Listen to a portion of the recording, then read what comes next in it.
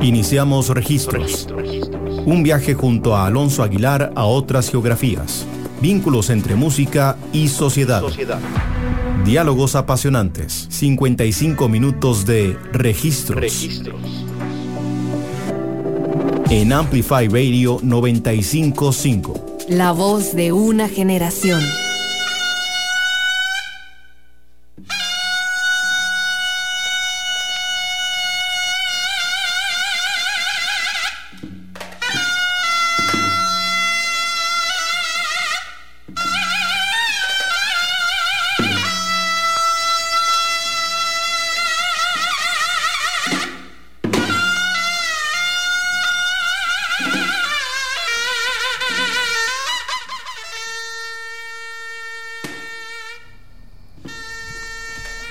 Hola a todos y todas, bienvenidos a un episodio de Registros aquí en Amplify Radio. Les habla Alonso Aguilar y hoy estaremos enfocándonos en la música de Minsogak, que por sí solo es un término, coreano, que no habla específicamente como de un tipo de música, como vamos a estar conversando en la próxima hora que nos queda, sino que es una alusión a la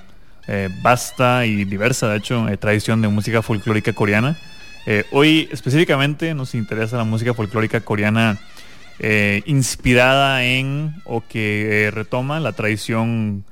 la vasta tradición también que es los rituales de Musok, que de vez en cuando son llamados como rituales chamanísticos coreanos, pero hay muchas discusiones en los círculos de antropología si ese término es correcto para referirse a toda esta cosmovisión. El Minsogak en sí solo, digamos, todo este tipo de músicas coreanas folclóricas han tenido una historia bastante fascinante a lo largo de los años,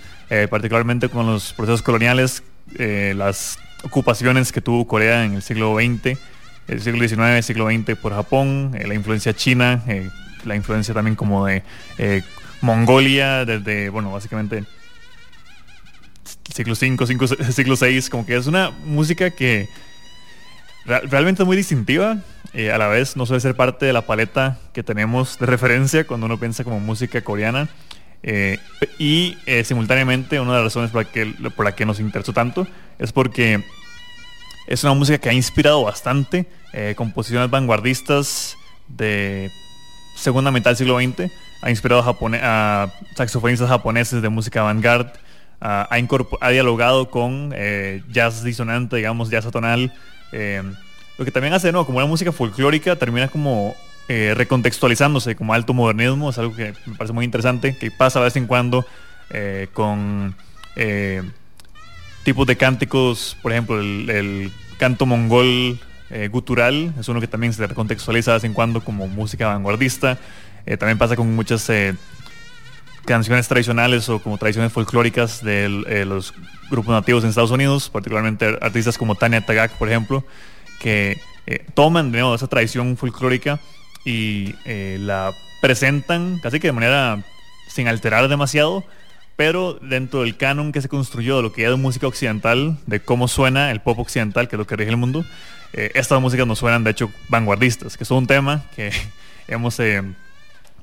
hablado varias veces en el programa, sobre todo cuando artistas de Occidente quieren ser experimentales y incorporan elementos foráneos, que de vez en cuando puede caer en exotismo y orientalismo, como por ejemplo cuando los Beatles empezaron como a traer, no solo los Beatles, pero varias agrupaciones psicodélicas de los 60 vieron en la música de citarra de la India como texturas psicodélicas, en cómo también como que la música de Asia Occidental, o como se suele llamar Medio Oriente también, como esas entonaciones vocales fueron vistos como algo exótico y novedoso, y se traía como se entiende en Occidente como algo experimental o vanguardista, pero a veces son como tradiciones milenarias que realmente serían lo opuesto a una vanguardia, si no se puede pensarlo en términos como lo que significa vanguardia, como estar antes de, ser lo que viene, digamos. Pero en el caso específico como la música coreana, es literalmente música, una tradición que va de los tiempos prehistóricos, inclusive va antes de la introducción del budismo y el confucianismo y el taoísmo, en Corea, Y hay vestigios de esos templos, de las ceremonias de las que nace esta música, literalmente como de miles de años en los que son como las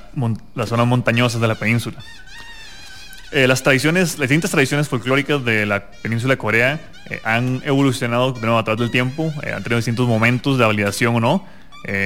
Por ejemplo, en el siglo XX, varias expresiones, sobre todo la pansori, que es una expresión como bastante teatral y con vocales muy exaltados, como vamos a estar escuchando pronto,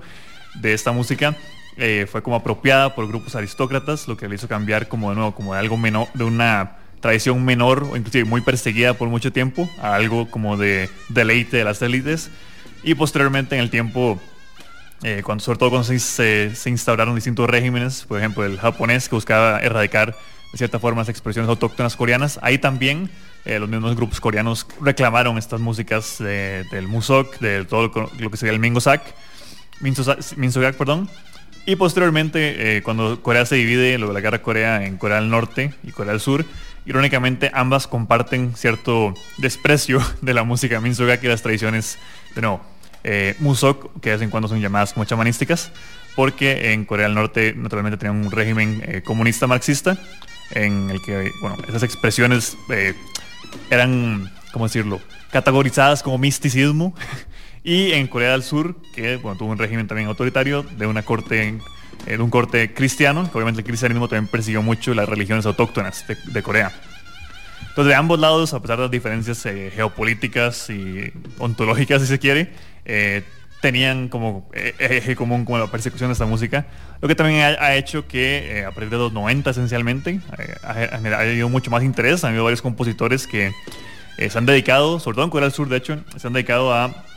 exaltar y retomar como esa tradición musical, esas tradiciones musicales que, como vamos hablando, son múltiples, que está la música de pansori, la música sanjo, la música sinawi, sobre todo, inclusive posteriormente con la llegada a Japón se introduce la música minyo, que sería con la música folclórica japonesa. Toda esta amalgamación musical eventualmente evoluciona a lo que sería como el Shangjak-gugak. Probablemente no está tan bien pronunciado, pero vamos a intentar respetar el intento de cómo se escribe esto, que es la música contemporánea tradicional coreana, que es todo un subgénero que no emerge, influenciado también un poco por los experimentos del modernismo clásico, que no de esto vamos a estar hablando más adelante. Pero todas estas músicas básicamente toman las bases de las músicas folclóricas coreanas y incorporan progresivamente distintas influencias y distintas texturas de la música occidental, instrumentos occidentales como el saxofón y ciertos elementos percusivos que vendrían posteriormente. Obviamente, para quienes no están muy familiarizados con registros, de vez en cuando hacemos programas más pop. Este programa es un programa tajantemente no pop, en el sentido que lo que estamos escuchando músicas folclóricas sin demasiados filtros, reinterpretación de músicas folclóricas. Entonces, como van a escuchar mucha atonalidad dentro de nuestros, que es como paletas gustativas occidentales, percusiones bastante potentes y constantes, hay que entender que son músicas que nacen de una tradición ritualística, que eran para hacer emerger los espíritus que vinieran a poseernos en la tierra, como un tipo de interacción, como un tipo de medium, si se quiere. Entonces, como que la música busca este trance, busca como esta trascendencia, para que lo tengan en cuenta cuando estén escuchando. Los vocales de vez en cuando son bastante enfáticos y teatrales, que es parte del tipo de tradición folclórica vocal. Y también,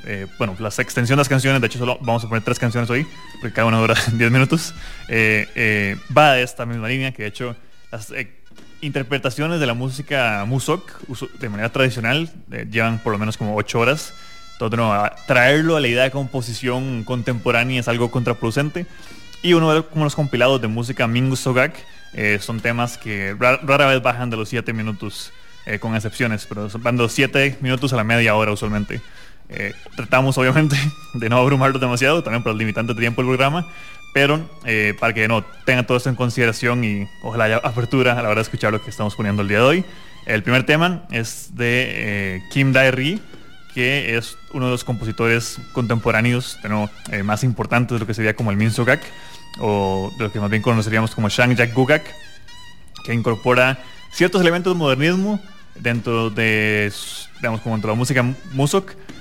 pero diría que es bastante, respeta bastante las bases de esta música, de hecho, porque otros artistas le quitan el elemento vocal, él lo mantiene, y a la vez, de nuevo, como que mantiene ese elemento rítmico, sobre todo percusivo, muy presente, que, bueno, varias algunos ejemplos que vamos a estar poniendo el día de hoy. Dejamos con este tema Sal Puri de Kim Derry y regresamos a este episodio de Registros dedicado a la música Minsogak, o a las distintas tradiciones folclóricas de música ritualística en Corea.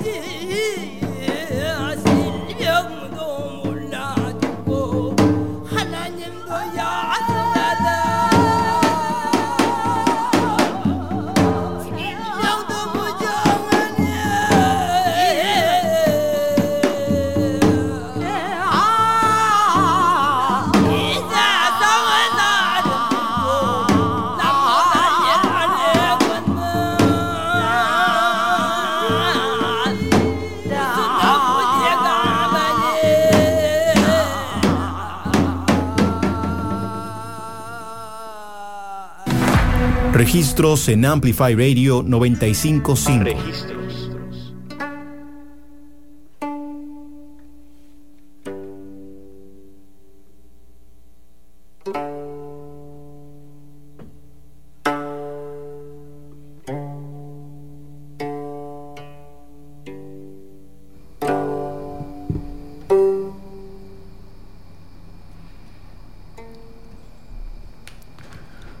Estamos de vuelta aquí en Registros por Amplify Radio. Escuchamos el tema Salpuri de Kim Dery, uno de los compositores más importantes de la música Minsogak contemporánea o la música folclórica coreana contemporánea, que,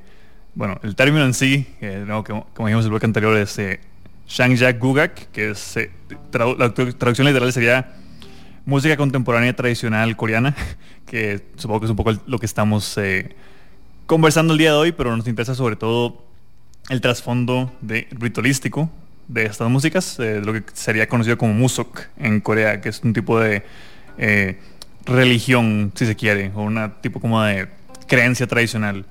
de la que, bueno, esto es lo que vamos a estar comentando un poco más a profundidad, cómo es que se instaura dentro de Corea y cómo es que inspira o está tan permeada dentro de la música folclórica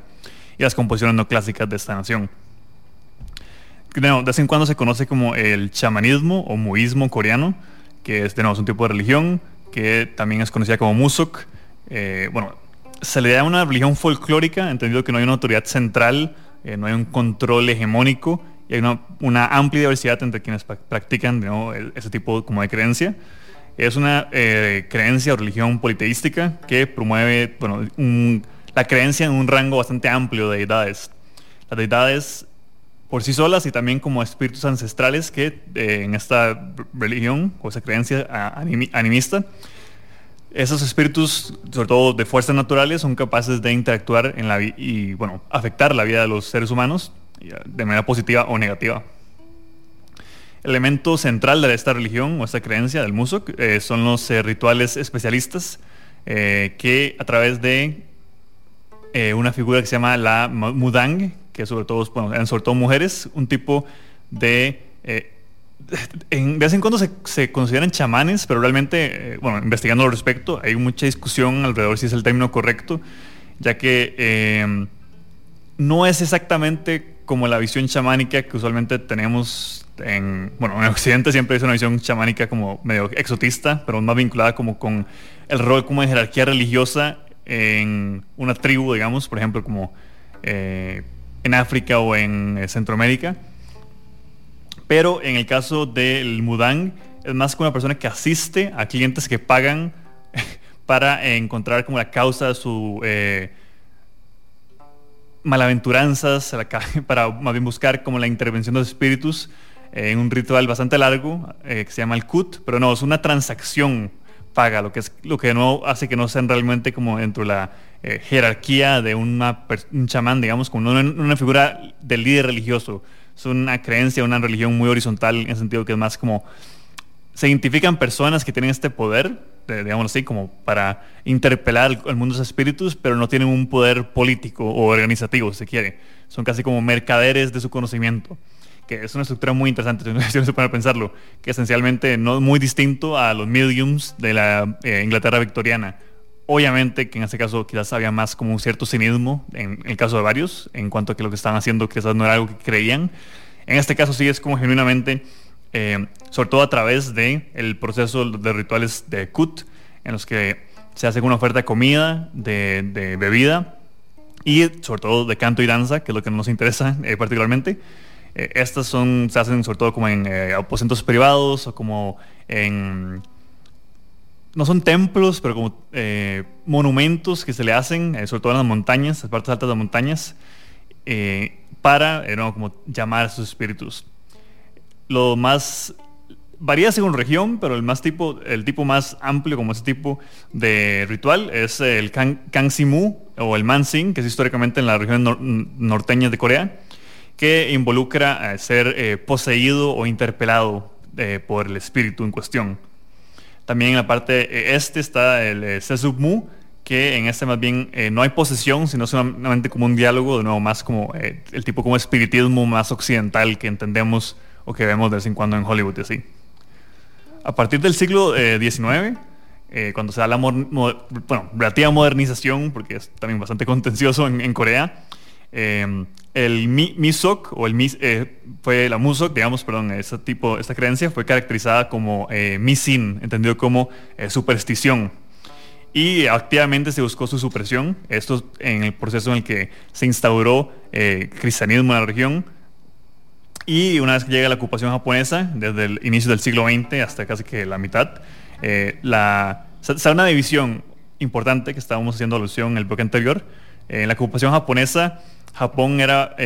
fuertemente en contra, obviamente, del Musok, pero a la vez se da una recontextualización interesante, porque los movimientos nacionalistas coreanos, que obviamente se oponían a la ocupación japonesa, vieron en este folclore, promovieron la idea más bien como que el Musok representaba el alma antigua de Corea, como una religión ancestral de Corea, una manifestación de la identidad nacional, si se quiere. Una idea que básicamente empezó a ser promovida no solamente por los grupos nacionalistas, sino por los mismos Mudang o las mismas Mudang también, que son las personas que practicaban esto. Que de nuevo es una práctica ancestral, sobre todo que hoy en día existen en las zonas rurales no urbanizadas de Corea, y que es también de cierta forma, adelantándonos un poco en la historia, un contraste muy fuerte a lo que pasaría en ambas Coreas luego de la guerra, en cuanto a las visiones de urbanismo y como lo que entendemos desde afuera de la tradición o de lo que es la cultura coreana. Eso es un amparo, de nuevo, sumamente folclórico, algunos le llamarían arcaico, que de nuevo, porque va en contra como de cómo se han construido ambas naciones coreanas con sus distintas visiones de mundo posteriormente, como el materialismo de Corea del Norte, el consumismo de Corea del Sur, dio para que terminara un poco erradicado, pero a la vez justamente la idea de concebir una Corea en su momento usó el Musuk como un elemento identitario unificador, si se quiere, que también es muy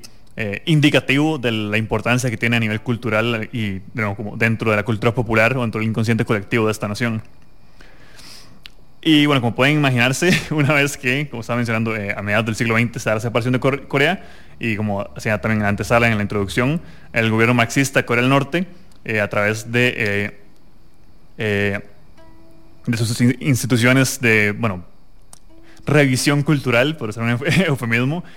sancionó bastante el Musok, mientras que el movimiento de Nueva Comunidad de Corea del Sur también rechazaba bastante el Musok, que lo veía como algo, como una viñeta primitiva, entre comillas, que iba en contra de esta nueva occidentalización de Corea del Sur. Claramente el Musok no calzaba dentro de ello. Posteriormente, realmente había que esperar hasta los 70 y más allá de los 70, cuando una vez más, en Corea del Sur particularmente, cuando estaba justamente con una dictadura importante que hemos comentado en distintos programas de registros, la búsqueda pro democracia vuelve a asociarse, curiosamente, con el Musok, que es de nuevo como esa identidad coreana, siempre vuelve, es como cíclico, de cierta forma, como retornar al Musok como esta expresión propia, pura, que va en contra de los intereses occidentales o los intereses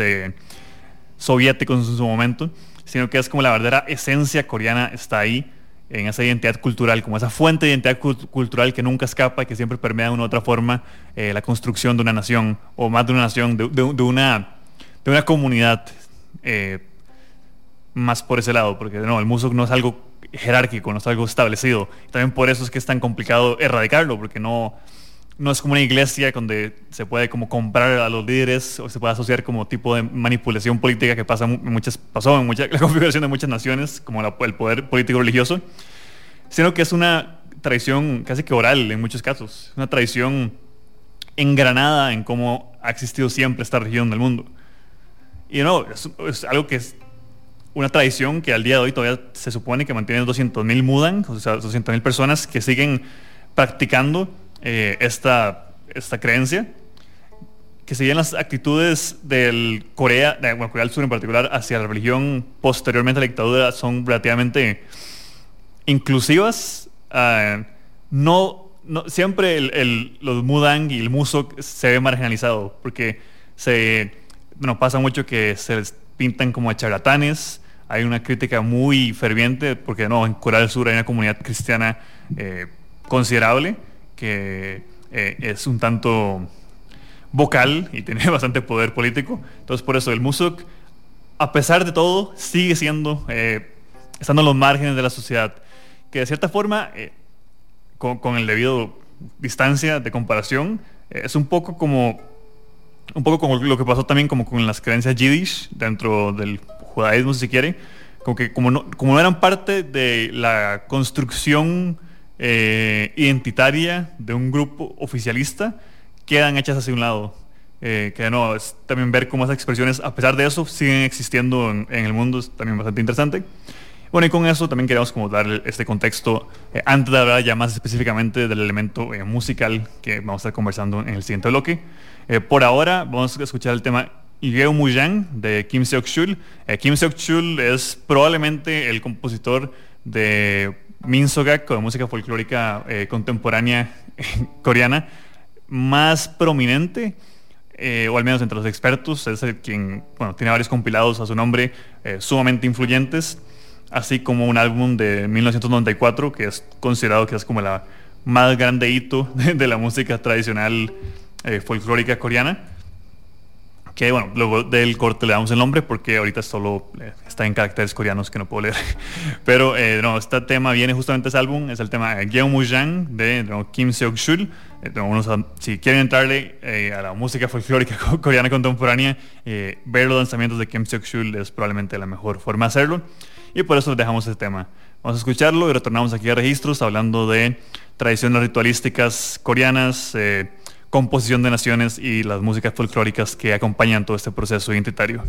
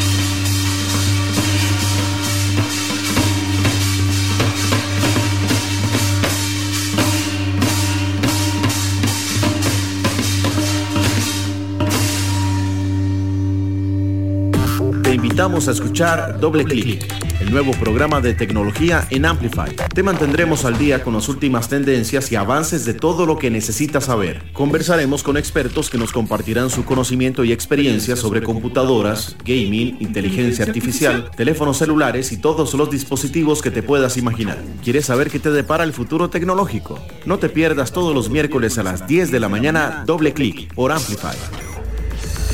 Pump up the volume, pump up the volume.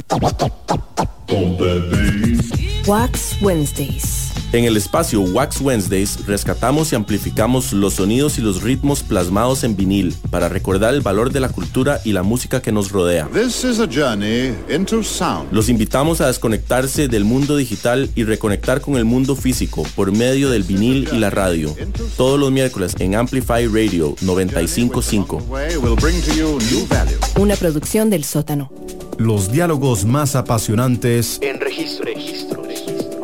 En Amplify Radio 95.5.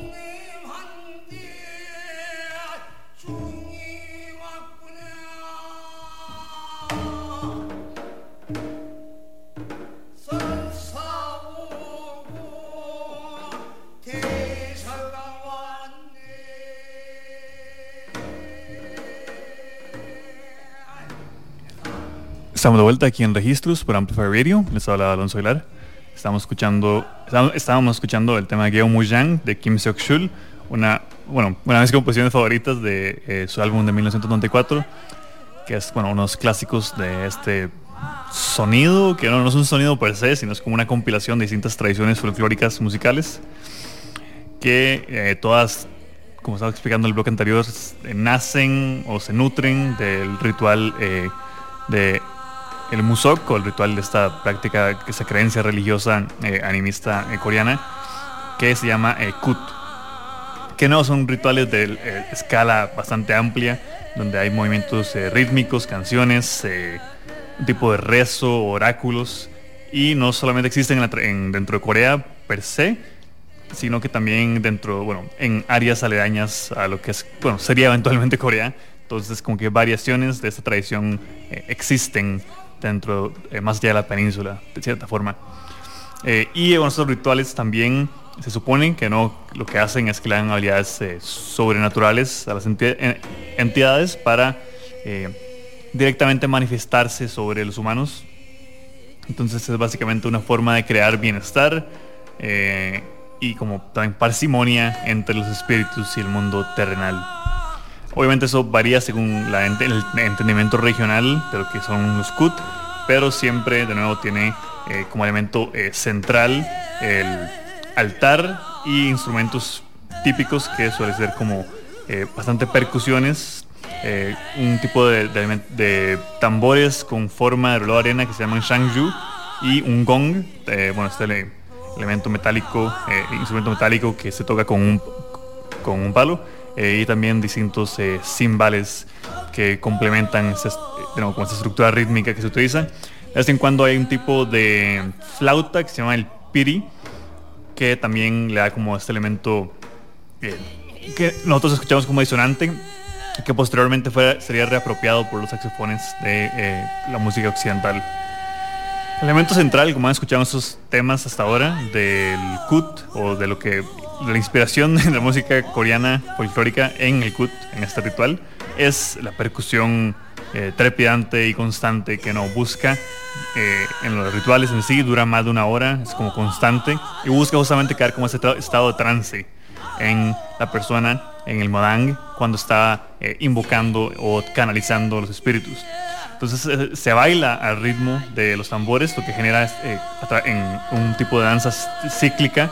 lo que facilita la posesión, el trance, que esto de hecho no es algo único dentro del Musok, sino que también lo vemos mucho con tradiciones chamanísticas en el África subsahariana. Tiene también toda esa construcción de lo que pasa con los zombies en Haití y demás cosas, como que para la cosmovisión occidental esto era como algo de otro mundo, pero no, está integrado en muchas tradiciones no occidentales o entendimientos no occidentales a través de lo rítmico, como esa trascendencia sensorial, que es algo que realmente sí pasa cuando se tiene como ese cuando abiertamente lo que se está buscando es como esa experiencia extracorporal, si se quiere. El lenguaje que se utiliza en el mudang suele ser el mudang sori o sonidos mudang, que es un sonido bastante arcaico, que son más como cánticos realmente, no significa nada fonéticamente per se. Hay como un repertorio personal que depende de la persona que lo practica. Básicamente, sin saber qué es como posemántico, si queremos usar términos académicos, pero que se refiere a que es una tradición meramente oral, adaptada y como una herencia que se replica, pero que realmente como la significancia en sí fue perdido en el tiempo. Esto también se complementa con la estructura de canciones folclóricas tradicionales e inclusive canciones como pop, como música popular de inicio del siglo XX para entretener a los espíritus. Todo esto de nuevo, buscar cómo comunicarse con los shukyeon o con los espíritus que buscan también recitar estas historias mitológicas para inspirarlos a interceder en la tierra. A través de nuevo, como toda esa tradición es que surge también el pansori, que es un estilo musical coreano que se enfoca bastante en la narrativa, digamos un tipo como de género juglar, si se quiere, que está caracterizado justamente por el tipo de cántico que hemos estado escuchando, que es bastante ¿cómo decirlo?, teatral, apasionado, donde se encuentra con un vocalista solo, acompañado nada más por una percusión minimalista de fondo. En este caso no es minimalista la que estamos escuchando hasta ahora, pero es que busca más bien como esta comunión con el sonido, de cierta forma. El pansori, sumado como a la música de Musok, eventualmente se volverían bastante centrales dentro de todo lo que es la composición folclórica coreana. Y de hecho eventualmente la misma ópera coreana, un poco inspirada también por la ópera china, buscaría como complementar esta misma estructura del pansori con más vocalistas para crear como más armonías vocales. Que de nuevo es algo que el pansori en sí se origina sobre todo en el siglo XVII, donde en la dinastía Joseon, en el sureste de lo que sería hoy Corea, y de nuevo dialoga bastante con las tradiciones ritualísticas que de vez en cuando se llaman chamánicas, y que eventualmente eso es lo que mencionaban cuando se apropian y son como aclamadas por por los nobles del tiempo, que lo ven como un gusto aristocrático, antes de obviamente la ocupación japonesa, donde sí ahí Corea se ha anexado a Japón y se busca una visión más occidentalizada de la música moderna, donde el pansori pierde atención, pero también se incorporan distintos elementos que complementarían la música folclórica coreana, como por ejemplo la música minyo japonesa, obviamente, pero también instrumentos como el saxofón o otros instrumentos como de viento europeos. A esto hay que agregar también el sanjo, que es un tipo de música tradicional que se enfoca más en el elemento rítmico, con instrumentos coreanos clásicos como el jangu, o como estamos hablando antes también como del gong, que eso se suma a lo que estamos hablando de el tuk, que con este ritual en sí, complementado con esas tradiciones musicales que nacen del ritual, eventualmente se iría como creando una amalgamación bastante ecléctica de sonidos coreanos a través del tiempo, así como otro sonido coreano que tenemos que hablar brevemente sería el sinawi, que es un género improvisacional de música folclórica en Corea, que es un acompañamiento una vez más como a los rituales chamanísticos del Musok, que usualmente la interpretación es en ensambles pequeños, originalmente compuestos de flautas de daegum, el jangu, que no es un tipo de elemento percusivo, y los tambores buk,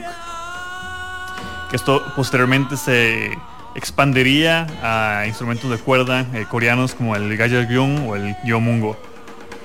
Y obviamente también lo mencionaba, la inspiración japonesa es más sobre todo con el tipo de estructura narrativa, como de canciones de trabajo, el hondo, canciones de estilos rurales que se llaman inakabushi, canciones de estilo de cuna como el komoriuta,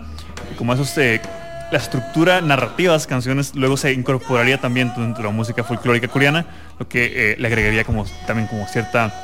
riqueza lírica, aún si ya tenía como todo el elemento narrativo, todo el elemento de texturas rítmicas e invocativo presente. Esto más bien le daría como esa aspiración más tipo, como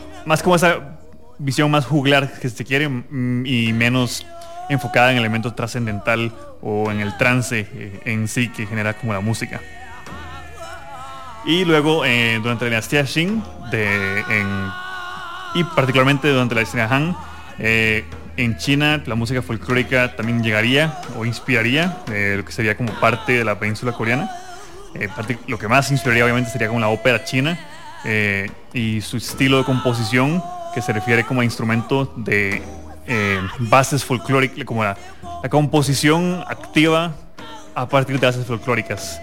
Y finalmente, otro elemento central para entender lo que es la música Minsogak o la música folclórica coreana sería la influencia de la música de Mongolia.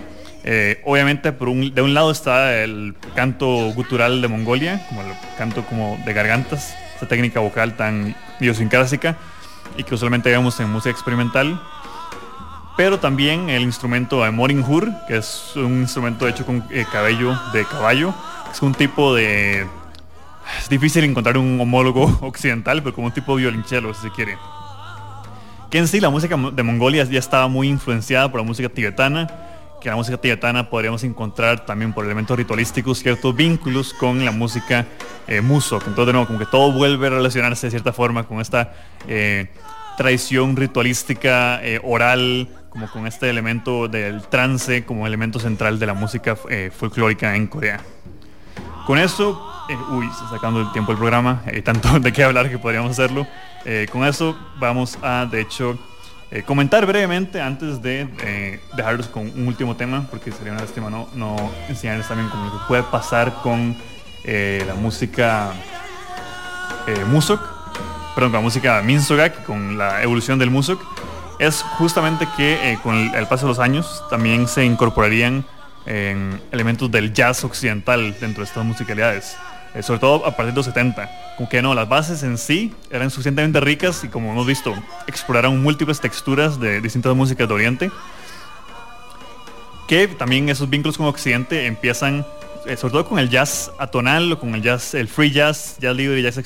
improvisacional, se incorporaría a estas bases del Minsogak, que da para diálogos sumamente interesantes. Y también jazz más, que es como convencional, si se quiere, como el cool jazz, en un lanzamiento que es bastante extraño. Se llama, es un álbum de Red Song y Samuel Nori. Temas como Nan Yang se recomendamos, íbamos a ponerlo, pero realmente no tenemos tiempo para hacerlo, que tienen las bases de, como lo que hemos estado escuchando de Minsogak, como las bases rítmicas, como las bases vocales también, pero el saxofón como que hace como pequeños interpelaciones, como de jazz más convencional, bueno, no tan convencional, pero como que jazz espiritual, digamos así, que también le da como una juxtaposición muy interesante. Va a estar en la lista de reproducción del programa, naturalmente. Y obviamente los elementos de vanguardia, no de vanguardia per se, pero como los elementos disonantes y la abrasividad que podría ser quizás para oídos occidentales esta música folclórica, hace que muchos artistas experimentales y composiciones de modernismo neoclásico busquen en el Minsogak, con las texturas del Minsogak, también como las bases para expandir sonidos. El caso quizás más célebre podremos verlo en un legendario saxofonista japonés, que es Kazutoki Umetsu, que no solo se inspira como de estas texturas, sino que lanza un lanzamiento, que hay mucha carga política en ello, y carga histórica. Un saxofonista japonés saca un álbum de Minsogak con nombres en coreano. Kazutoki Umetsu tiene este álbum que se llama Shinmyeon, que con temas como Songnikut, Shesukut y Penno-re, que todos hacen referencia justamente a los tipos de rituales en musok, que bueno, es un álbum notable, de hecho que justamente queríamos mencionarlo porque vamos a cerrar con eso, que muestra cómo más allá de Corea, como esta base rítmica es suficientemente, rítmica, vocal, espiritual, histórica, prehistórica, de hecho, es suficientemente rica para incorporarse constantemente, no solamente en músicas populares, no solamente en músicas folclóricas, no solamente en músicas de vanguardia, sino para trascender esas fronteras y estar como en constante reinvención, siempre volviendo a ella como un elemento de textura, por un lado, y por ese elemento identitario también, como hemos mencionado, como fue fundamental para los movimientos nacionalistas durante la ocupación japonesa, fue fundamental para la vuelta a la democracia en Corea del Sur, como que siempre ha estado ahí este elemento que básicamente inseparable de la cultura coreana, y que a veces es curioso que siga siendo bastante marginalizado, como pasa mucho con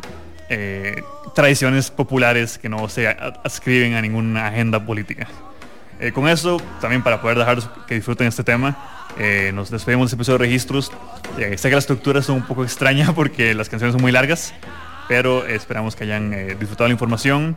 y también de la música, que de nuevo, no vamos por sentado que lo hagan porque es como que no estamos tan acostumbrados a este tipo de texturas en las radioemisoras, pero la inspiración de Registros siempre es como que potencialmente alguien descubra música que no escucharía de otra forma y que le guste. Entonces también, que es como para de manera de despedida, que es una forma de entrarle a alguien que quiera como una experiencia más vinculada con Occidente. Es justamente este álbum de Redstone y Samuel Nori que se llama Then Comes the White Tiger, que tiene elementos de Minsogak, pero que está también más filtrado por texturas más convencionales de música jazz occidental. Para quienes les gusta como la música, el jazz de vanguardia japonés, obviamente este álbum de Kazutoki Umetsu, Shinmyeon, es lo que podrían utilizar como introducción. Y para quienes más bien busquen como una experiencia más pura, hay distintas formas que podrían tomar. Quizás el álbum del ensamble de Kim Suk-shul, que se llama Shamanistic Ceremonies of the Eastern Seaboard, o ceremonias chamanísticas de la costa este, de los puertos del este, si se quiere, que de nuevo, más tradicionalista, y son canciones todas duran más de 15 minutos, mantienen como esa esencia. Puede ser una buena aproximación. Entonces, sea cual sea el camino que hacían tomar, también obviamente si se olvida el nombre o lo que sea, pueden por un lado volver a escuchar el programa en los próximos días en la web de Amplify Radio, amplifyradio.com, o esperar a que publiquemos nuestra lista de reproducción, que contendrá varios de esos temas, no tantos porque no son bastante largos, pero al menos como una selección de lo que sonó hoy y otros temas extra para que puedan sumergirse de lleno a las distintas texturas de la música tradicional, música moderna contemporánea, música contemporánea tradicional coreana y sus vínculos con esta tradición prehistórica, ¿no? Que es el musok y el elemento ritualístico. Esperamos que disfruten. Por esta parte nos despedimos. Yo soy Alonso Aguilar y pueden esperarnos aquí en Registros todos los martes a las 6 de la tarde con nuevas geografías musicales. No, si quieren escuchar música que probablemente no lo harían de otra forma, sea que les guste o no, esperamos poder ofrecerles eso siempre. Los dejamos con un último tema de nuevo, el que queríamos mencionar, que es el tema Somni Kut de Kazutoki Umetsu.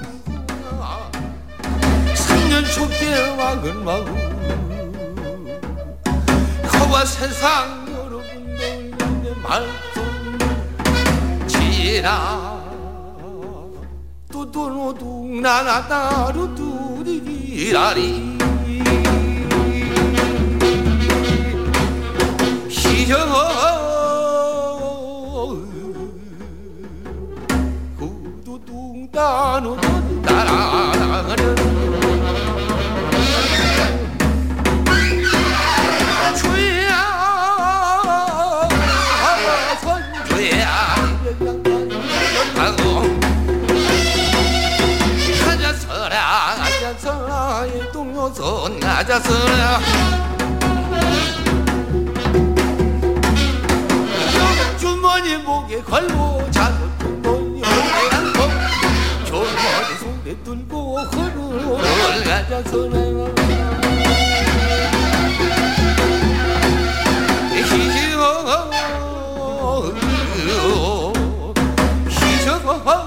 이기에 두가다나 다리니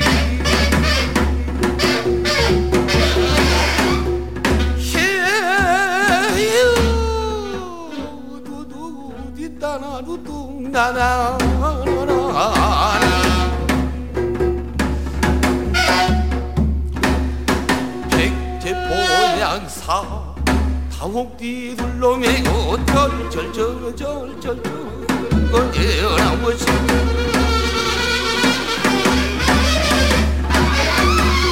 낭시에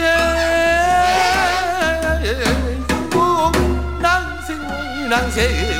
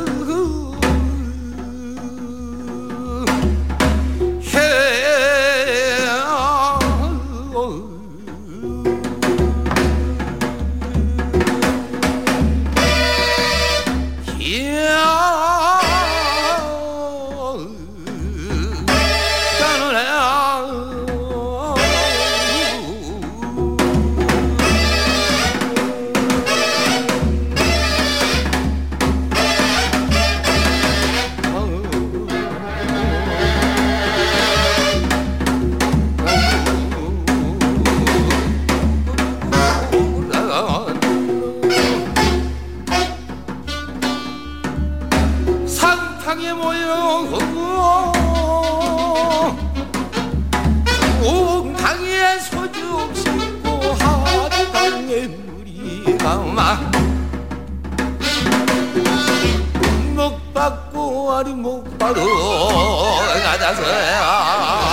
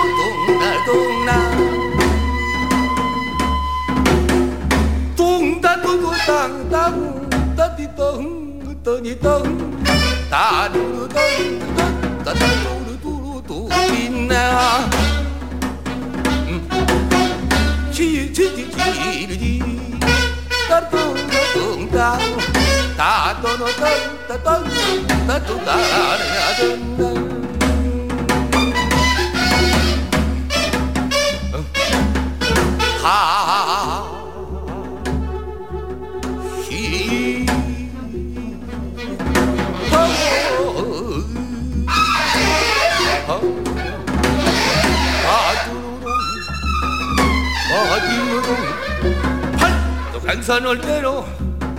방구로 돌아서 많이 군저 마당마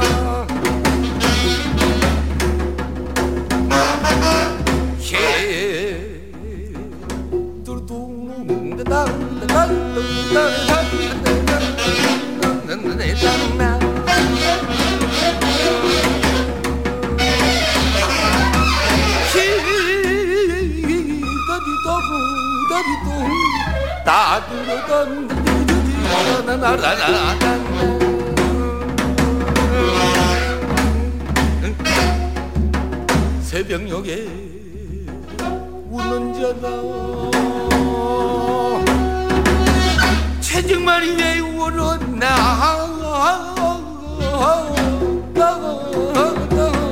나나나던 나난 지둥난나난 두둥난다둥다둥 나구랑나라리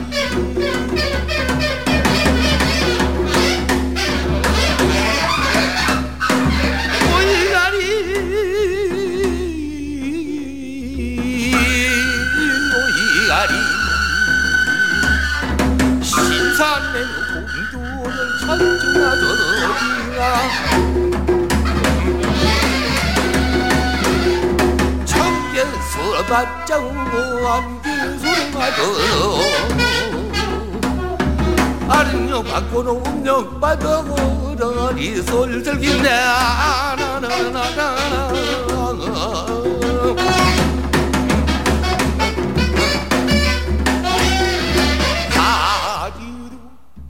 단원이 두다리 딩난 따따궁 따따궁 따따리 나나나나리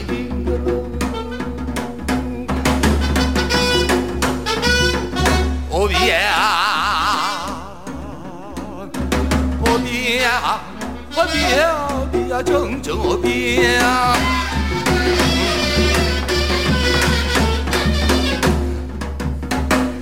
마첩 성상 이쁜 모 예비여 또 들어온 내 가문에 뒤져내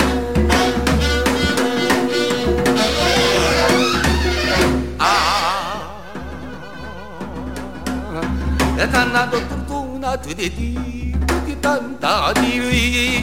뚱뚱뚱 땅땅이 던지지 나저는 뚱뚱뚱 나저리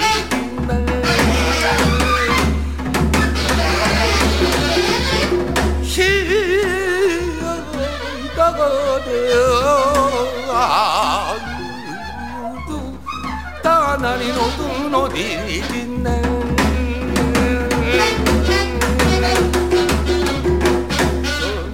분고 토끼비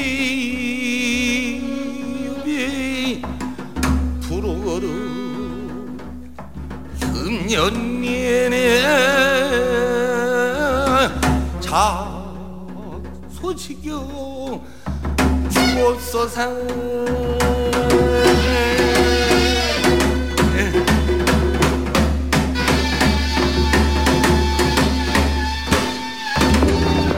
Finalizamos registros por hoy en Amplify Radio. Los diálogos más apasionantes, vínculos entre música y sociedad. Alonso Aguilar vuelve el próximo martes a las 6 de la tarde con más viajes a otras geografías en Registros. Por Amplify Radio 95.5. La voz de una generación.